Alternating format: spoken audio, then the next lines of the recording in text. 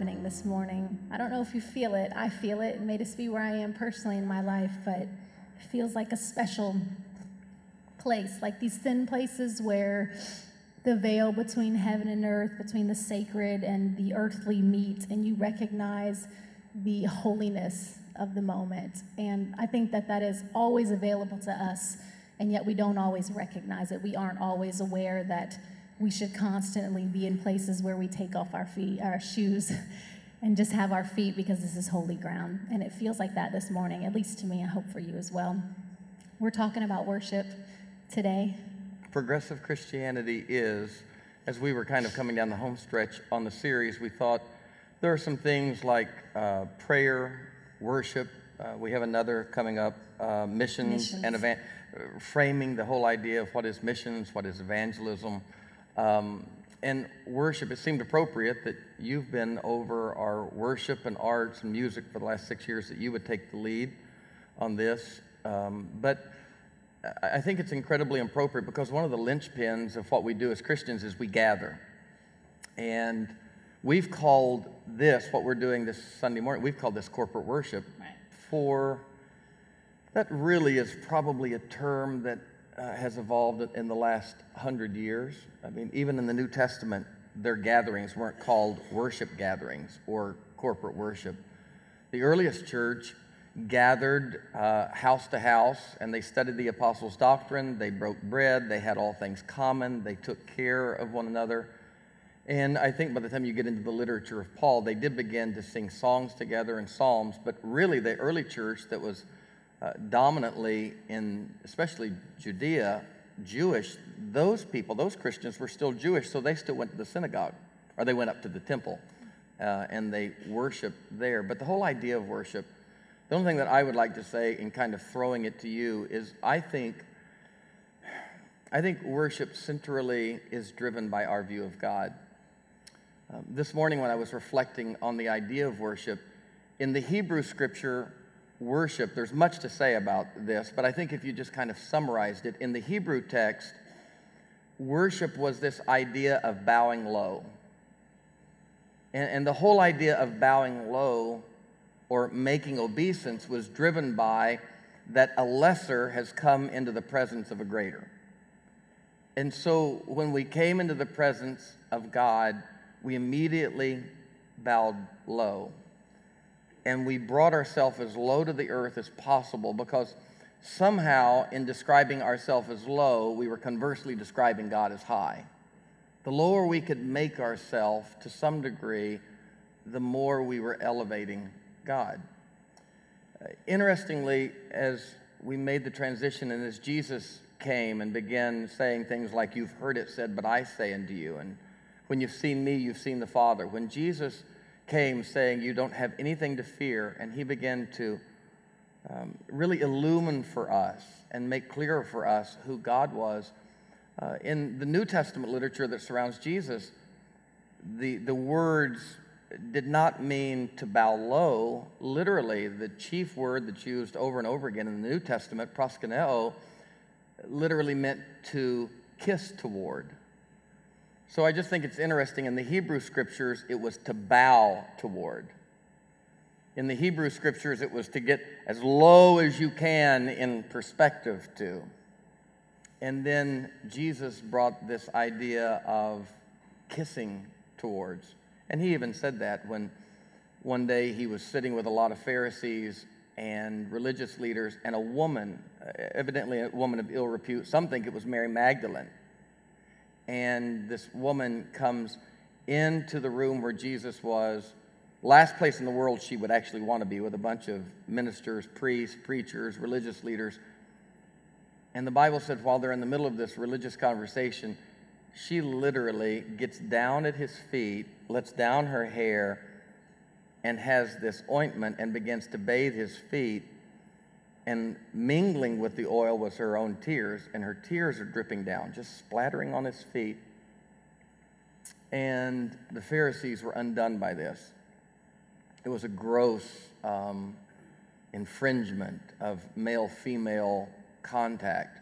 And if this woman was indeed a person of ill repute in the town, that heightened this reality. And here she is at Jesus' feet. And they didn't even say anything externally, but the Bible says that Jesus knew what they were thinking in their heart. And he looked at them and he said to them, this woman, since she has come into my presence, has not ceased to cry, to bathe my feet, not only with ointment, but with her tears. And then he said to them, King James language, he said, and thou gavest me no kiss. What a lovely phrase. Thou gavest me no kiss. And then he explained to them, the one who's forgiven much loves much. And so that idea of kissing towards, that idea of moving intimately towards someone who has done something beautiful and wonderful for you, and in their very character you esteem them and revere them, I think that's still very central to the idea of worship. What has worn thin for me, and I'll throw this to you, what has worn thin for me is the idea that God created human beings for the sole purpose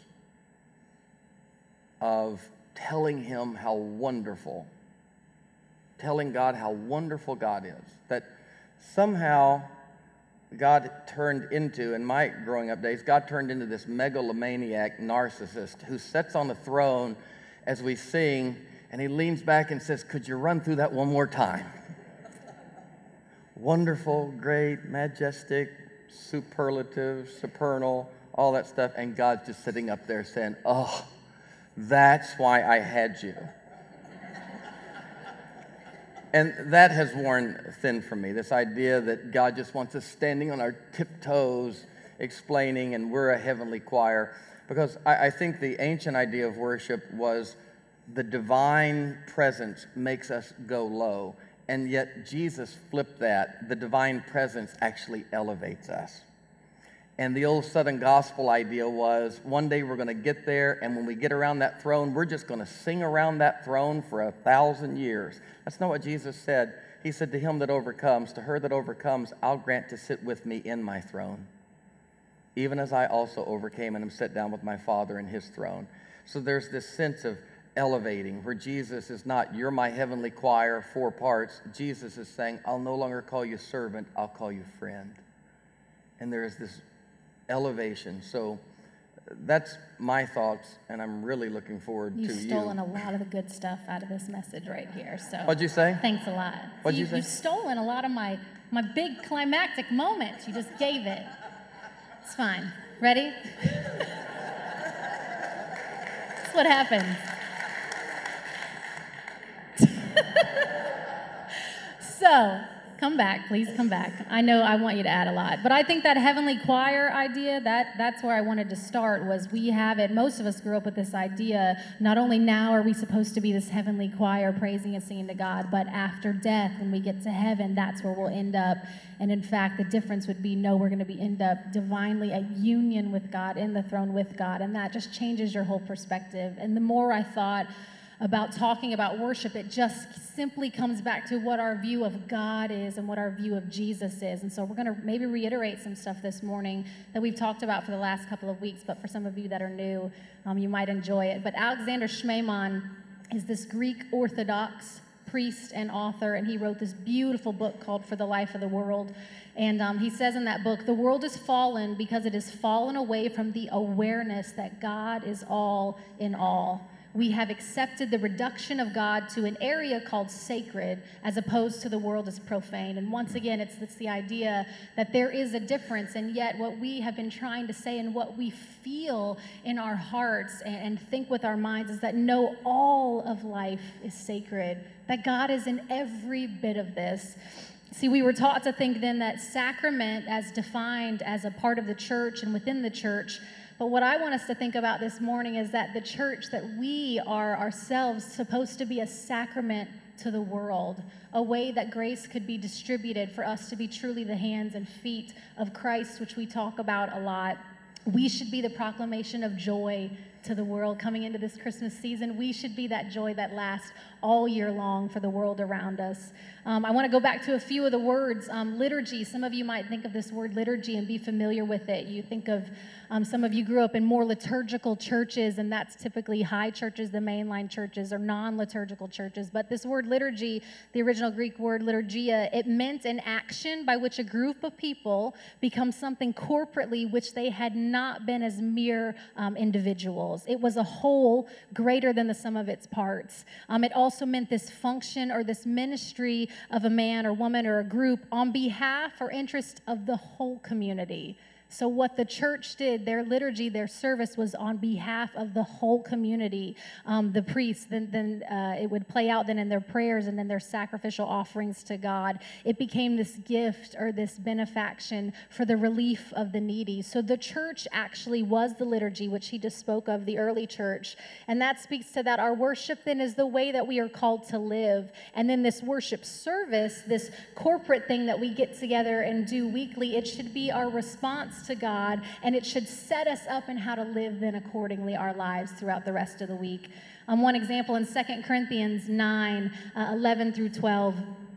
You will be made rich in every way so that you can be generous in every way. Such generosity gives thanksgiving then to God through us. Your ministry of service to God's people, it's not only meeting their needs, but it's also multiplying in many ways the expressions of thanksgiving to God. See, once we start meeting the needs of this world, then we in turn become a gracious people, and the people that are receiving become a gracious people as well. And so the words that we're talking about, these words for worship in the Hebrew, it was the word shaka. Is that how you pronounce that? Close enough. Close enough. Good deal. It meant this thing again, to bow down, to depress, to prostrate oneself. And then the Greek word that he's speaking of, yes, the first definition that I found was that to kiss the hand, to kiss towards. But it also, in more definitions, said it would also mean to kneel or to prostrate oneself again. And I want us to think about again that our very idea that most of us grew up with, again, was in order that we needed to bow down, that we were choosing in our words and in our songs to make ourselves lower, to proclaim that we are unworthy and thus God was worthy. How many of you, if you think about the songs that you sang in the churches that you came from, in the church that I grew up in a lot of our hymns, we are proclaiming loudly in turn that we are first unworthy and then that God is worthy. Think about the songs that you sing. We are first unworthy so that God then can become worthy. And all of that comes out of this idea, though, of who we think of as who God is. And I was with Brian McLaren this weekend. He was over at Second Presbyterian, and a couple of you were over there with us. But he spent this whole weekend sort of talking about the Bible and how we use Scripture, but sort of going over, again, what our view of God is and how that shapes everything that we do. And so if we'll remember that in Scripture and much of our history, their view of God was that God, again, was separate than humans, was separate than us, that God was holy and couldn't be with us in our evilness or our wickedness or our sin. And so we've seen and talked about then all these things become instituted. Their weekly sacrifices are ways for them to choose to appease this God. They are choosing to sacrifice because they think then that they need to appease God. And so they would do these rituals. They would have burnt offerings and peace offerings, sin and guilt offerings. They're all sacrifices, sacrificing animals, again, to appease God. They thought that God was unhappy with them, and thus they needed to appease God. And so then we come to Jesus. Jesus finally steps into the scene, and some would say that the cross, the very cross, was an indictment against that view of the violent God. That Jesus was saying, I'm not trying to continue this penal substitutionary atonement, this idea that I have come to appease God's wrath toward you. No, maybe Jesus was trying to move us away from this line of thinking. Maybe Jesus was trying to show us that God's posture towards humanity, all of humanity, is one of nonviolence. It is not one of wrath. It is one of love. And thus Jesus says, this is my body given for you. This is my blood shed for you. See, I thought growing up that the cross that this became, this is my body. Those words were, this is my body given as a penal substitutionary atonement for you, you and your sin. I can't be with you in your sin. So Jesus dying was a way then to make God happy with me, was a way that God then could see me. Literally someone on Facebook just this morning, oh, I've had a doozy on Facebook this week with some people. Some of you were privileged to see that and like it and comment with me. But some people, some of our theologies, and I had this theology, but it was that God literally can't look on you without that blood of Jesus between us because God can't handle us in our sinful nature. But what if instead, what if in Jesus saying, this is my body for you, what if Jesus was saying, this is my body given to cure you? This violent way that we think that we need to be and you think that God is. What if in essence Jesus is saying that our trouble and our sin, this desire to control things, that's in our nature, but Jesus is saying, no, I'm going to not choose control. I'm going to give myself away, my body given then to cure you and to cure the ways of this world. So Jesus died for our sins.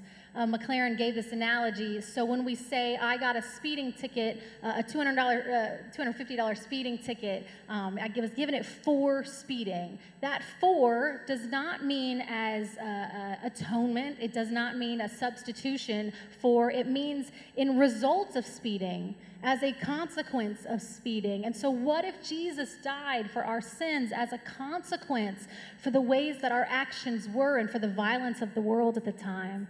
And then Jesus says this beautiful, weird thing, take then and eat my body and my blood. We partook of communion this morning, and Jesus is saying then, you, as you do this, you are becoming my blood and my body, meaning this thing, this idea of peace and love and nonviolence, this thing will continue.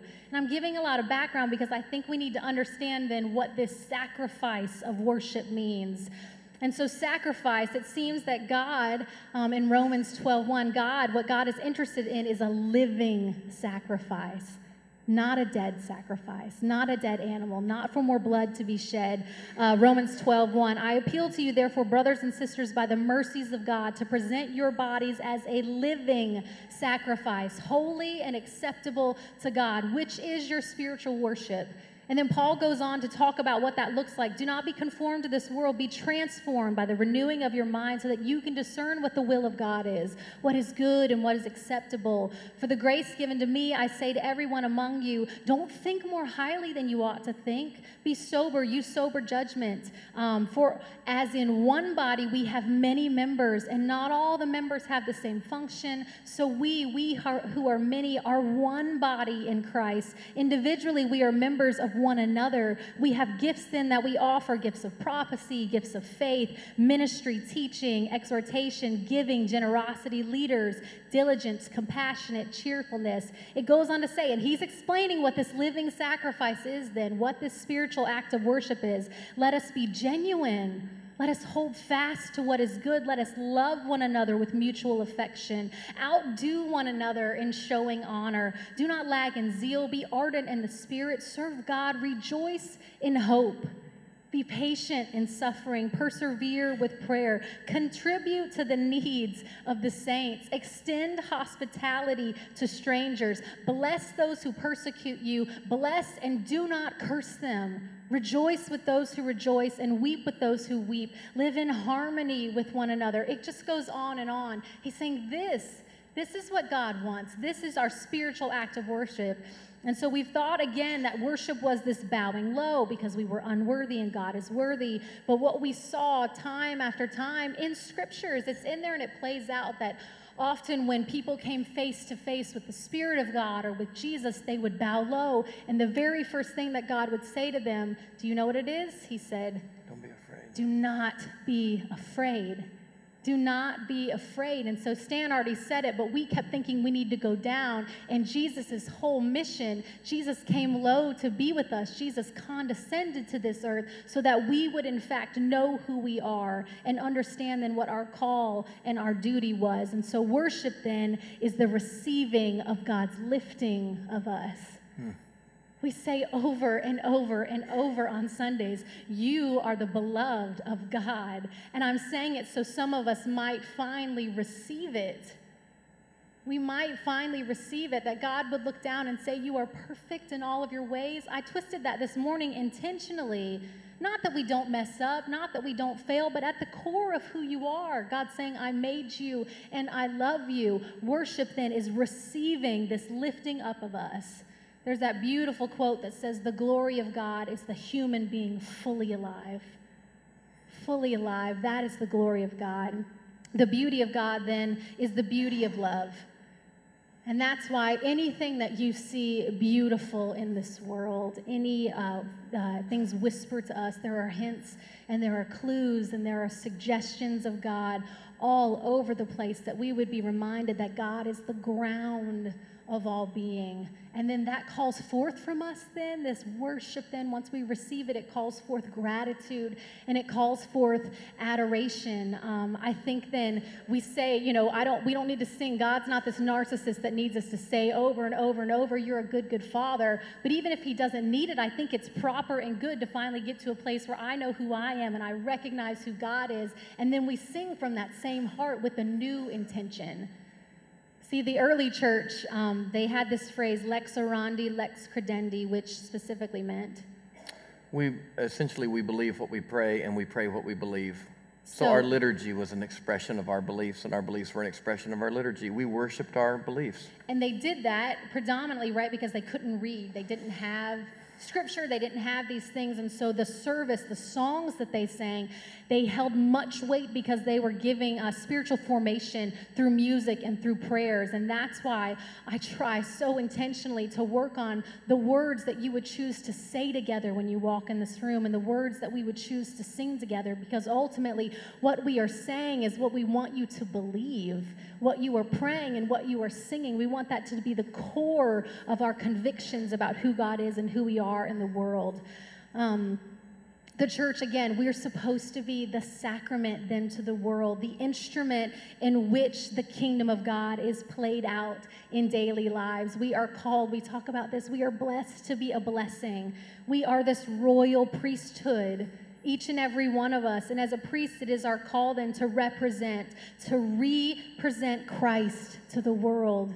And Christ is our peace. Christ is our reconciler. Christ is our communion. And so that is what we are called to do. And then this worship service, this thing that we do on Sundays, this then becomes a celebration of all that life is. I hope you come in here and you are encouraged and you are challenged. And so we use things like art and music. There's this great quote by N.T. Wright. He says, church music is meant to be a silver chalice in which the strong wine of God's love is given to the rest of us. It is meant to be a burnished brazier or kettle which allows the congregation to warm themselves at God's fire. Oh, that is my heart for these Sunday mornings when we join together. Brian McLaren, he wrote this letter years back, and it was an open letter to worship leaders. And he said a lot of wonderful critiques that, especially a few years ago, were very true of the worship music industry and of worship leaders in general and artists. And one of the things he said was some of our lyrics are embarrassingly personalistic about Jesus and me. There are lots of Jesus is my boyfriend types of songs, right? They get very ooey gooey and gushy, and we tend to not try to sing those songs here. Not because I think it's not beautiful for us to understand that there is beauty in emotion and beauty in recognizing and loving on God, but I think we focused for so long just on those things. It became a much more simply romantic thing, and us not to understand that this is supposed to be how we live our lives, that worship isn't music that we do on Sunday mornings, that worship is this life. Another man, Brian Sriracha, he wrote this book, Marks of Progressive Christian Worship. And he says things like, we need vertical songs in our services that help us lift our voices in heartfelt praise and gratitude to God. And then we also need horizontal songs that encourage us to live out our faith with integrity and with passion. Songs that help us express our sadness and our pain. Songs that also help us express our joy and our longing. Songs that help us express our doubts. Oh, we need some room and some space to lament and to express our doubts and that be a part of our faith.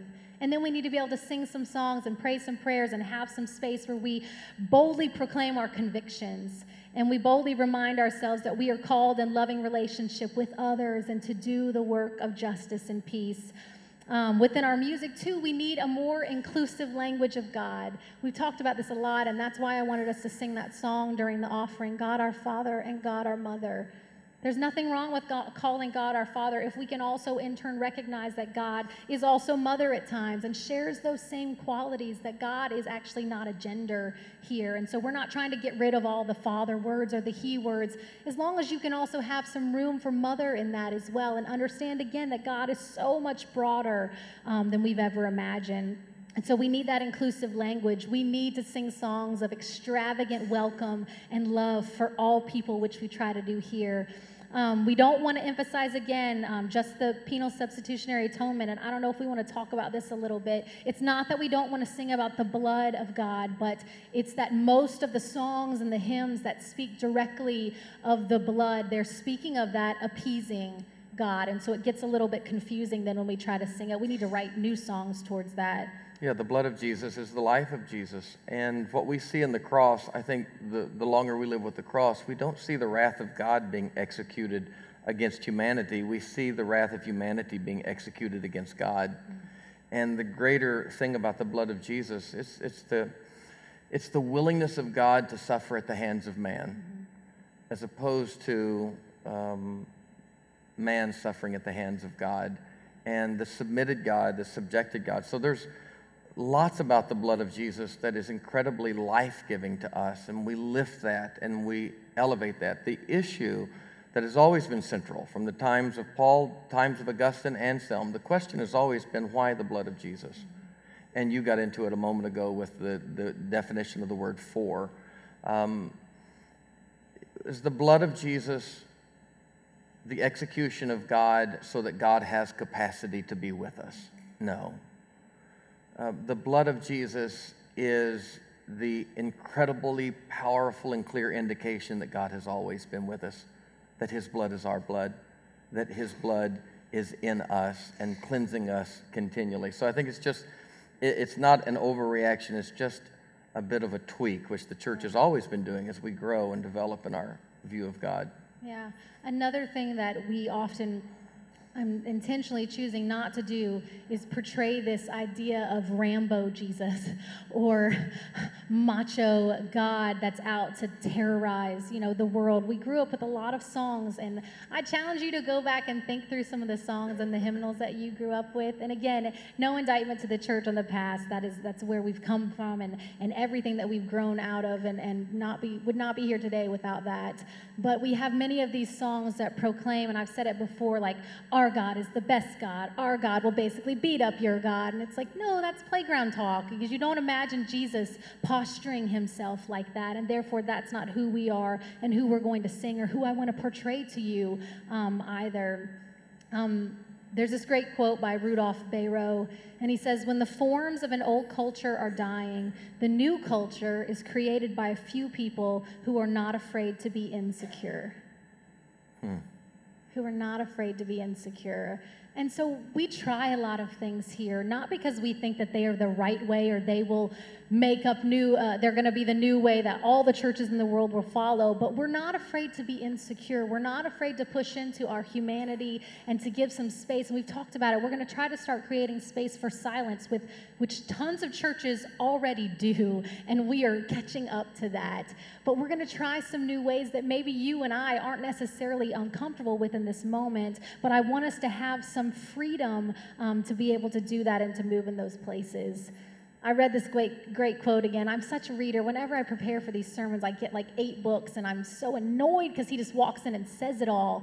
I've worked all week. I mean that as a compliment. Seriously.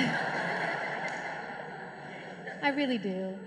I'm jealous that you're so many years ahead of preaching, so it takes me a lot longer. You had fun on Facebook this week? Oh my gosh. Have you ever thought about just posting about when you go to a barbecue place or something like that?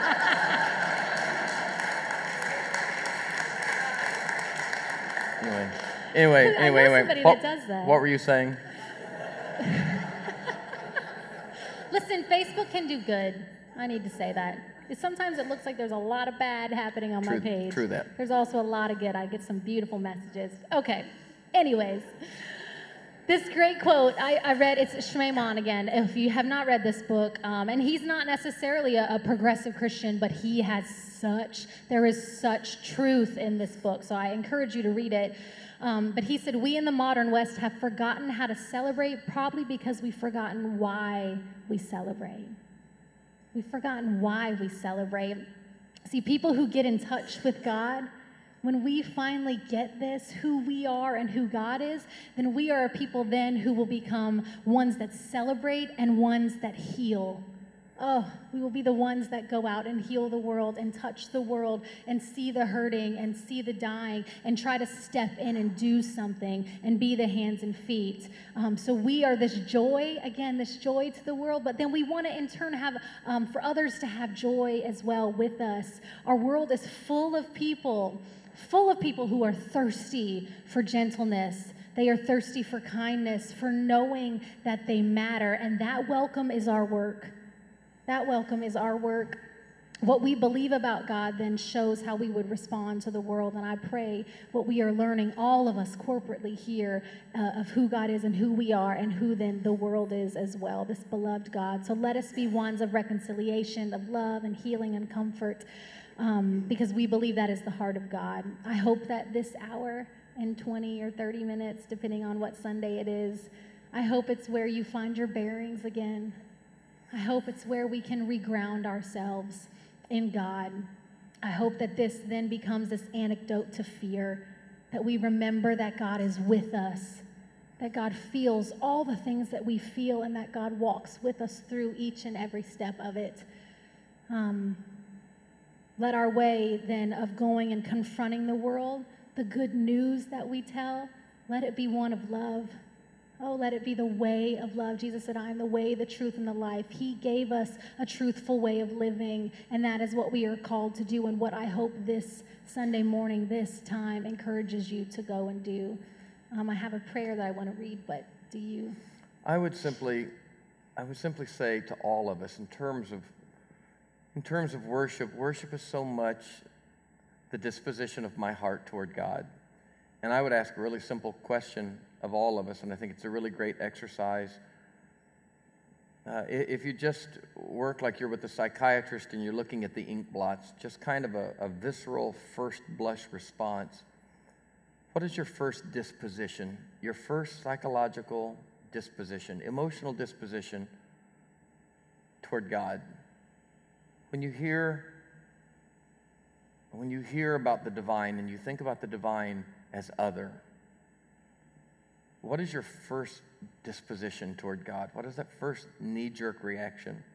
I think that will tell you a lot if you really sort that through. And I don't know how many of you have just stopped and just thought about that. For me, at this point in my life, my first blush emotion and response is gratitude. That's where I am. It hasn't always been where I was. I remember when my first blush response was a flinch. I remember when my first blush response was fear. Someone says, well, the fear of the Lord is the beginning of wisdom. Well, maybe it's the beginning, but it's sure not the end. And it's not the maturation of wisdom. As a matter of fact, 1 John says, when love finally matures, it will cast out all fear. So there's this maturation of our disposition toward God. And my disposition, it's not even love so much. Sometimes the divine is so wholly, completely other that the romancing boyfriend-girlfriend Jesus is just not my disposition anymore. It's just, that almost demeans the vastness and the mystery of all of this. But gratitude, as Buechner says, that I who might not have been am. And in that gratitude, my sense of God is mutuality and sharedness. An absolute, if God is indeed transcendent, God is transcendent in God's absolute unwillingness to be separate from us. Transcendent used to mean that God was distant. Now transcendent means God is wholly and completely other. And that otherness is completely defined by God's willingness to be with us and God's unwillingness to be separate from us. So I sense a real sharedness of God. I finally moved from standing on my tiptoes trying to talk to God to hearing God in a gentle whisper say, "Who are you hollering at? And where are you looking? And what are you invoking? And what are you calling down? Come home to yourself where I've always lived." And so there's this real sense of gratitude and sharedness. And that would be my disposition of worship: awe, reverence, sharedness. And I would say this about, I would say for all of you, just do that exercise. And there's no right or wrong there, it's where you are. Corporate worship for me, I realize that corporate worship automatically indicates, when I say corporate, that I get away from the highly stylized, embarrassingly personalistic. C.S. Lewis said, "I sat as a snob in church, listening to their hymns. They were sixth-rate poetry set to seventh-rate music. And I demeaned them. And then one day I looked across the aisle at a lady, and I realized as that simple woman reached out to the divine and called upon God that I wasn't worthy to even get down and unlatch her shoes." And corporate is a big part of our life as the human family. That idea of this service, doing my religious life in community, it's not all about me. It's amazing how we have become bon vivants, connoisseurs, how our palates have become so refined that we are so demanding of the kind of music we want, the temperature we want. And there are so many churches to go to around that if Target doesn't do it, you can go to Walmart and you can just keep bouncing around and never realize that part of corporate is that the other might be blessed, that the other might receive. Ultimately, corporate worship for me is recognizing that this is not all about me.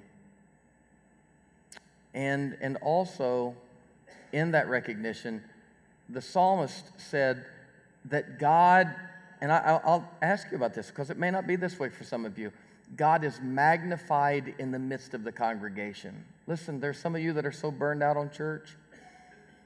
I was talking to a friend of mine this week, and he was apologizing for not coming to church. And I said, "Listen, I get it. Been there, may be there again. I have no legalistic sense that God has a ledger and he's checking off your names for attendance today." I told my friend, corporate worship is not all there is to church and community. I do think that community is necessary for spirituality. I don't know that Sunday morning at 10 o'clock doing this is absolutely necessary. It may be absolutely necessary in seasons in your life not to do it. I had a whole season of about a year that it advantaged me greatly to not do this. This had gotten so tangled up in my vocation, and there was so much to untangle that I didn't come back until I gently could come back and appreciate. If this nurtures your soul and if it adds to your flourishing, then this is a good part of your life. If it hurts you and it makes you angry and it makes you tense, there are reasons for that. Search them through. That might be good work for you to do. Find another place. I found the 12-step world, and I literally, in the end, said that it became my church. And then I started thinking, I'm calling it my church. There's still something about church that even the good thing that had became my church to me. There's a reason you call it church, because there's goodness here. David said, finally, the Lord is magnified in the midst of the congregation. Magnification does not make something bigger. It just allows you to see it more clearly. When you put something beneath a magnifying lens, it doesn't change. It simply is seen clearer by you. And for me, I have evolved back around to where all of the moving parts of this and all of the humanity that infiltrates every communal act of humanity, whether it's the PTA at Clovercroft Elementary or the Brentwood Civitan Soccer Club, wherever there's a bunch of humans, there's a bunch of mess. But in the midst of that mess, I can say for me finally, you and I were sitting back there talking about hard times and being kind of whatever, not having our minds right, and you come out here and you have a thin place? Thin places are not in spaces. Thin places are here. And there are some spaces that provoke those thin places. And all we want to do here is not be the fullness of your entire act of worship. All we want to do here is stimulate you in such a way, nurture you in such a way that what happens here is a small sacrament of what happens the rest of the week. And if you're constantly leaving church mad, and if you're constantly leaving church with your blood pressure up, and if you're coming in here and it feels wrong, take a break, sort through, come back gently, find a place. Don't expect too much. The thing that's aggravating you today, the song that you didn't like, look down the row. Somebody's being blessed. It's not all about you. That's like when people say, well, I don't need a life group. Have you ever thought a life group needed you? I got plenty of friends. Well, have you ever thought about the people who might need you? So Melissa is a curator. She's so much more than a song leader. She's a curator. That's why she's over the entire service. She curates something that is not the height of our week. It should be the launching pad of our week, sacramentally projecting us. And so if you go from here thinking about how to diminish suffering and how to think positively about God and how to introspect and even ask yourself, how do I feel about God? And maybe even reflect today on why church bugs you so much. That's good spiritual work. That's worship in a holistic sense. I would love, just before we go quickly, since you grew up in a very charismatic church and you and I are both still very emotive, I remember this moment. We were in a van. There was a group of us with Timothy's Gift in Ohio headed up to Ron's home church, and we were doing a concert talking about prison up there, and Randy was with us. I don't know where Randy is. Randy, in case you haven't noticed, Randy's the one up here. He's super Pentecostal, he had a handkerchief, he'd have it out all the time. And I love it. We love him for it. But Randy and Stan and I were sort of in the back seat, and we were just pulling up old songs, like the songs that used to move us and get us. And I put on one of my favorites. It was a Yolanda Adams song. And man, she's just one of my favorite singers. But this song, it does not carry necessarily the theology of where I am currently. But we put on the song, and I remember you were sort of right in front of us. And I know it doesn't carry the theology that you hold anymore, but there were just tears falling down your face, and I just remember, and I didn't bother you about it. I could have ragged you about it, but I didn't. I tried for y'all not to see it because I didn't want to confuse you. But I did see it, but I think that's the beauty of sort of starting with this for one reason and then coming back to this then with all new reasons and sort of capturing the heart of it. I don't know if you want to explain. Listening to that black gospel expression reminded me, the reason that I weep in moments like that is the same reason that I can go back to a little United Pentecostal church where I grew up and not be angry there anymore.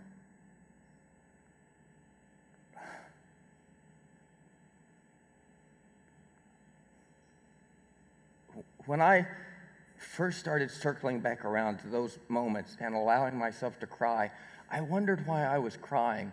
I literally heard the voices that said, well, the reason you're crying is because you're backslid and God's calling you home. Right? You ever thought that? I thought, here I am, up here. She's got a Yolanda Adams song. This is going to be the moment when I repent and go back. And it confused me for a long time. It confused you. It confused me. I finally realized that it was not being called home. It was a tribal instinct inside of me. It was a sentimental, nostalgic, tribal instinct that was more than sentiment and nostalgia. It took me back and allowed me to realize that those places were not bad, they were good. They were very good. As Anne Lamott said, each of those places were lily pads across the bog of doubt and fear. None of them capable of sustaining me for eternity, but each of them sustaining me until the next lily pad came. And all the way, he romanced me, leading me across that bog. And so those moments for me are healing moments for me, because I look back and I never feel like, well, I was all wrong and now I'm all right, because I'm tremendously short of what probably even 20 years from now will be for me. But each moment has been good. Each moment has been blessed. Each moment has been living water, in spite of some of the toxins that may have been involved. And I can go back now and I can have those tribal moments and reflect. Because one of the chief things that Jesus will say in your life, when you really have Jesus, when you really have the Jesus that came to us in Christ, in the Christ, the Messiah, was we have him in phases. He's here for a while with his disciples. He's on earth as a carpenter, and then he's on earth as a healer, and then he dies and he's off of the earth, and then he comes back as a resurrected Lord, and then he leaves the resurrected thing and he does the ascending thing, and he's at the right hand of the Father, and then eternity projects him as moving back into that throne. Even Jesus is going through phases. If Jesus is going through phases, then I can go through phases with Jesus. And in each of those phases, you remember the resurrected Lord, when Mary knew it was him, she dug her fingers into him and said, "You're never getting away from me again." Well, if Jesus is really Jesus, he'll get away from you over and over again, because he needs to. Because each Jesus is a fraction of the full Jesus. And the last thing he said to Mary as she embraced him in worship, you talk about kissing toward, she wrapped her arms around the resurrected Lord, and instead of Jesus saying, "This is it, this is the coup de grace, this is all there will ever be, let's stay here in this moment," Jesus looked at her, relishing the moment, and said, "Enough now, let me go." Those are some of the most undervalued words that Jesus ever spoke, and they are some of the most powerful words of God to you. God will continually, because of the limitation of your grasp, tell you to let go. And letting go of Jesus is one of the most tremendous ways to have God. And that's worship. And so I can look back at those moments and I can weep and I can feel a fullness, because I remember what God felt like there. And it was good. And it's even more now. And I suspect it will even be more in the future. Amen? Amen. Can we stand? I'd love it if you could just repeat these lines and us pray this together over ourselves. Say this: God within me. God within me. God without. God without. How shall I ever be in doubt? How shall I ever be in doubt? There is not a place. There is not a place Where I may go. where I may go. And not there see. And not there see. God's face. God's face. I am God's vision. I am God's vision. And God's ears. And God's ears. So through the harvest. So through the harvest of my years. I am the sower. I am the sower. And the sown. And the sown. God's self unfolding. God's self unfolding. And God's own. And God's own. Would you say amen?